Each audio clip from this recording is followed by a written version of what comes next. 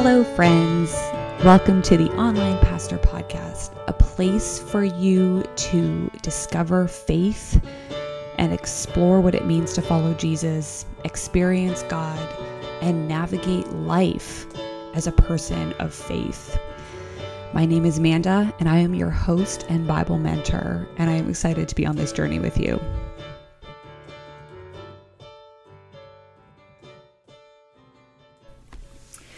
Welcome back to our series on the resilient disciple, or what does robust discipleship look like? I have been sitting on this topic for a long time, not really knowing how to talk about it, how to approach it, how to kind of ground it in scripture when it really is about an emotional experience of walking with Jesus. But I wish that someone would have openly equipped me for this thing when I was following Jesus, or as I followed Jesus. And this is how you deal with disappointment with God. How you deal with disappointment with God. I don't have necessarily a scripture passage that comes to my mind immediately about a disappointment with God, but I do have a story in which I imagine it sounds to me like there is some disappointment with God. And it is a story in 1 Kings 19, where Elijah has just come out of this pretty massive battle with the priests of Baal. Remember, they kind of like whose God is going to set fire to the altar. And then God basically proves himself and says, you know what, even wet the fire. And then what happens is Elijah kind of clearly stirs up the anger of royalty, and they kind of come after him, and he has to go hide. So we find him in chapter 19 hiding. It says Elijah was afraid and ran for his life, which, I mean, I just love that line, because here Elijah has just like seen the power of God in front of him, participated in it, not just in this incident, but in many others. And then he's afraid. And I just love the humanity of 1 Kings 19. And that we'll see how God kind of steps into that. But he sets off, right, runs into the wilderness. He prays he's going to die. So, like, we just read that as facts, but that man must have been feeling pretty desolate, pretty fearful, pretty discouraged, I would imagine, if he's praying he might die, having just seen God step in a pretty miraculous way and prove himself mighty. But kind of the fear of what is coming after him is too much. He says, take my life. I'm no better than my ancestors. I don't know if Elijah's having a snit here. I mean, you could superimpose a lot of things. Sometimes I feel like we're not told things explicitly, so we might also maybe narrate our own stories through that. So maybe Elijah just is like, I'm kind of done. Like, it's just tiring and this is hard. And I love that God just comes to him or sends an angel, touches him, and basically is like, sometimes all you need is to eat and a good nap. And just kind of seeing the fatigue, I think the physical fatigue and maybe the toll on Elijah. And this happens twice. And, you know, there's lots of things that I'll preach in that passage. But where I want to land is when the word of the Lord comes to him in verse 9. And the Lord says, what are you doing here? And basically, I love that Elijah's just like, I have been very zealous for you. And the Israelites reject you, tear down your altars, and they put your prophets to death. I'm the only one left, and they're trying to kill me too. Now, I don't know what Elijah expected when God kind of came down in the fire, or like sent the fire to that altar and, was instrumental in kind of showing his power. And then Elijah runs away afraid and basically is like, yeah, but I'm the only one left. God, we know the end of the story tells him otherwise. But this is the moment that I want to just talk about, if I can say this, when like things don't turn out as you expected. Because disappointment with God, and I would even say if you want to understand the nature of disappointment in relationships in general, is oftentimes unmet expectation. And we don't really know all the time that we have these unmet expectations until suddenly we realize we're tired. We've been waiting. We're frustrated. Why hasn't something happened? Why didn't this go like we planned it? Like many, many ways in which I think we step into following God like Elijah did. Like, yep, I'm here having this like epic kind of like verbal battle. Whose God is bigger. And then this moment of like, now I'm scared, I'm going to go run away and I'm the only one left now, I'm all by myself. Even though the Lord has just like clearly wiped out a bunch of priests from Baal. And I just find it really interesting. Like this passage provokes in me a number of things, and I've come back to it in so many seasons of my life.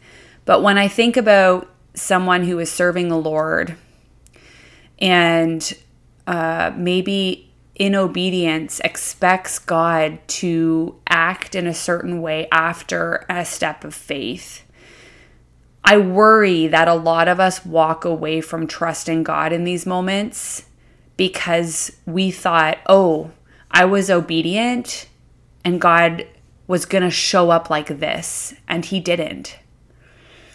And that is where I fear that between that gap of like, I stepped out in faith because I believed X, Y, and Z about God, but really in my head, it looked like God doing this.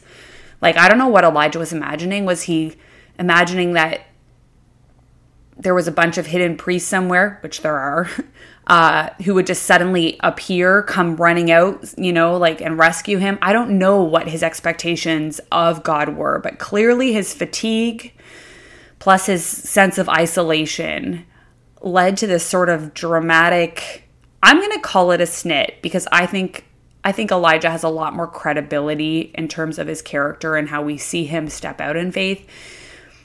But I pick on Elijah because I just think this story is so rich about a man who is serving God, a person who is serving God, and thought, I think, in the serving and in even the miraculous, that God was just going to show up in some, next step, next level miraculous way.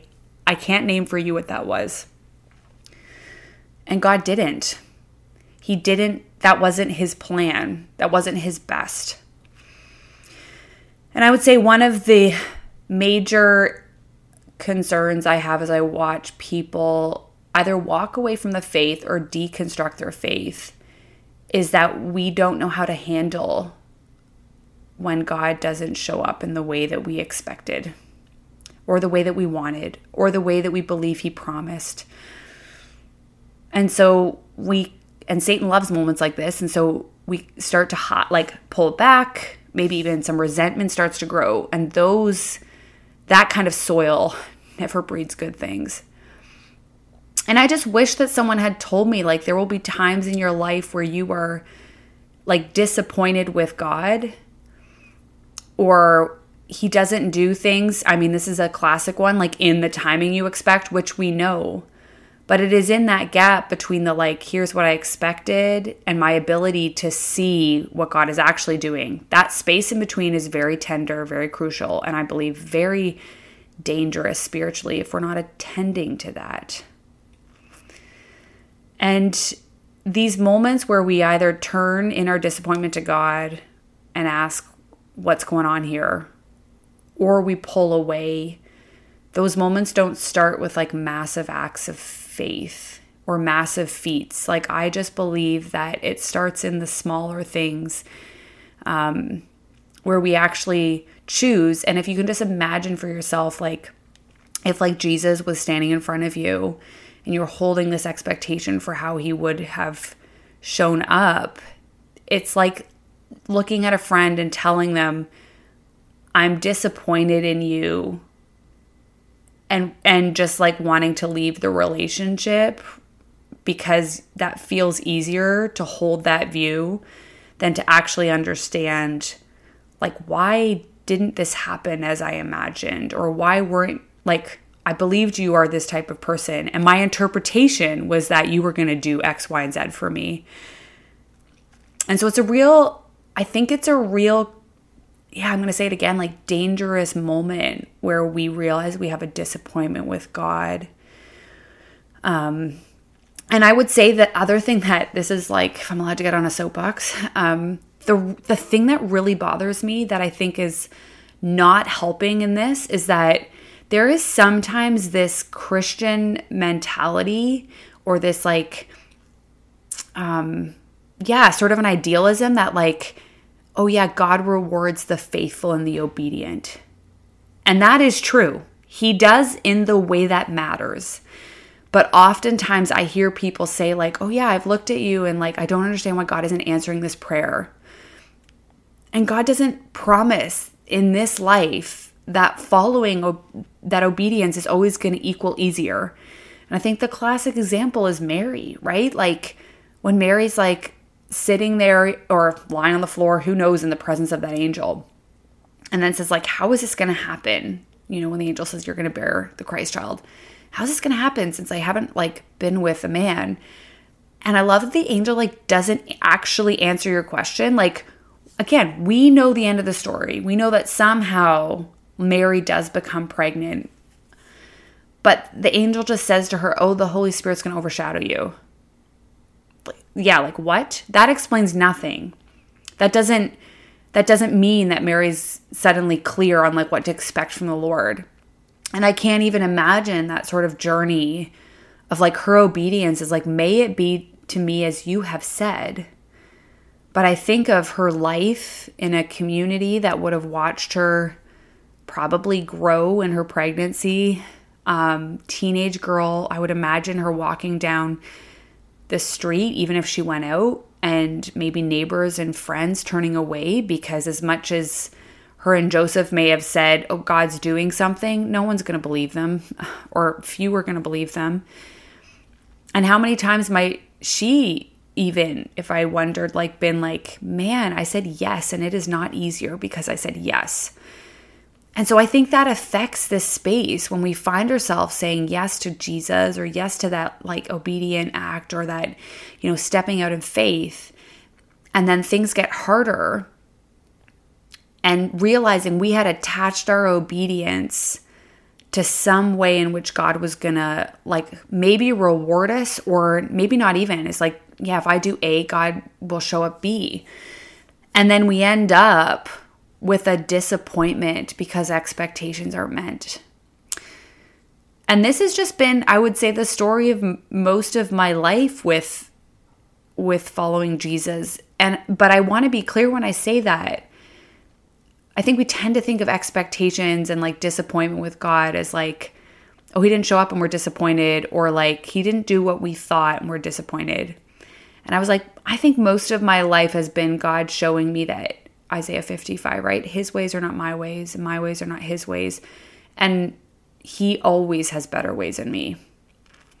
And sometimes it's obvious in the moment, like God showed up and I was like, oh man, I'm not disappointed. It was just not what I thought. But in the moments where that disappointment comes, where I was like, oh, it's like, I'm still waiting for this, or like, I don't understand why it didn't go this way, or I don't understand why I said yes and it's getting harder. Those are the moments that I'm talking about, really. How do you deal with disappointment? So I just want to get really practical as we talk about that and as we end. At risk of sounding simplistic, I would say commit in the good times to continuing to turn your heart to the Lord in the hard times. I think sometimes it feels like when we're going through difficulty is when we really cling to the Lord. And then kind of when life, quote unquote, like feels easy, we tend to maybe let off on our devotions or not pay as close attention. And I think there's some like good places and practices to say like, even in this, I will turn to you, or I will yet praise you. I think also another practice would be, like, again, these are basic, but like doing life in community is like processing your interpretation of where God should have been, or your understanding of how things would play out with a friend or mentor or like spiritual mother or father who is like wiser than you. Because the truth about our own narratives in our head is that we kind of stick, even if we think we are like open and like, there's a reason that Paul talks about being transformed by the renewing of your minds. Is we actually really need a renewed perspective, and community offers that. I also think it's important, and like the amount of times I felt like, I think a discipline of like, I just imagine an internal shift. Like when I am having something I'm wrestling with the Lord about, I actually just imagine what I said to you, like Jesus standing in front of me. And I was like, I can either hold this thing in my hands and turn away from him, or I can turn towards him. And I have a choice in that moment. And even if my heart is sometimes reluctant, I was like, who I want to be in Christ will turn me toward like, and so I imagine myself holding this thing, holding this disappointment, holding this whatever, and saying, this is not like what I thought it would be, or this is not how I thought this would play out. And then to say, and this is the most simple I can come at it, it's like, what's your perspective on this? Like, did I limit you? Did I make my obedience conditional on this expectation? Would I have said yes? Even so? Yeah, and can you show me, like, if this is true that you are a father gives good gifts, if it's true, and I'm saying if, but actually if you're following Jesus, then you know that maybe mentally God is good.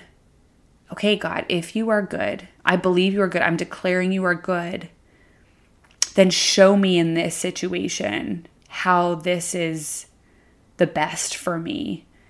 And to choose in that moment trust, and to choose in that moment to will.